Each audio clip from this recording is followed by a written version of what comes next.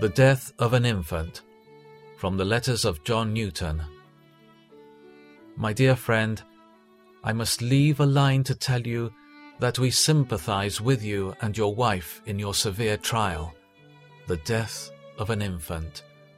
But at the same time, I rejoice exceedingly in the Lord's goodness, enabling you to be resigned and satisfied with His will, despite all the feelings and pinchings of flesh and blood.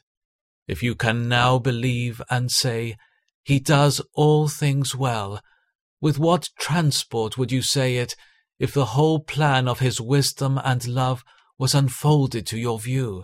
He will condescend to unfold it to you hereafter, and it will fill you with admiration.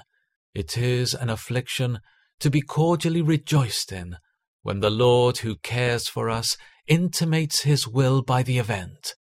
Healing and wounding are equally from His hand, and are equally tokens of His love and care over us.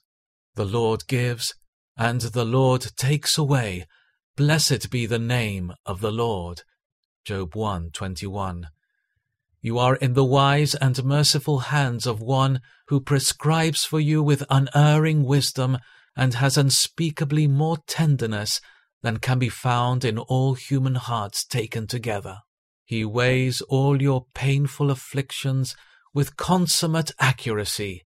You shall not have a single grain of trouble more, nor for a single moment longer, than He will enable you to bear, and will sanctify to your good. We know all things are dispensed to us by infinite wisdom, in number, weight, and measure, with a far greater accuracy than any doctor can adjust his medicines to the state and strength of his patients. The flesh will feel the sharp affliction, but faith and prayer will lighten the burden and heal the wound. Daily your sense of the Lord's goodness will increase, and the sense of pain will abate, so that you will have less sorrow and more joy from day to day. What a blessing to be a Christian, to have a hiding place and a resting place always at hand, to be assured that all things work for our good, and that our compassionate Shepherd has His eye always upon us, to support and to relieve us.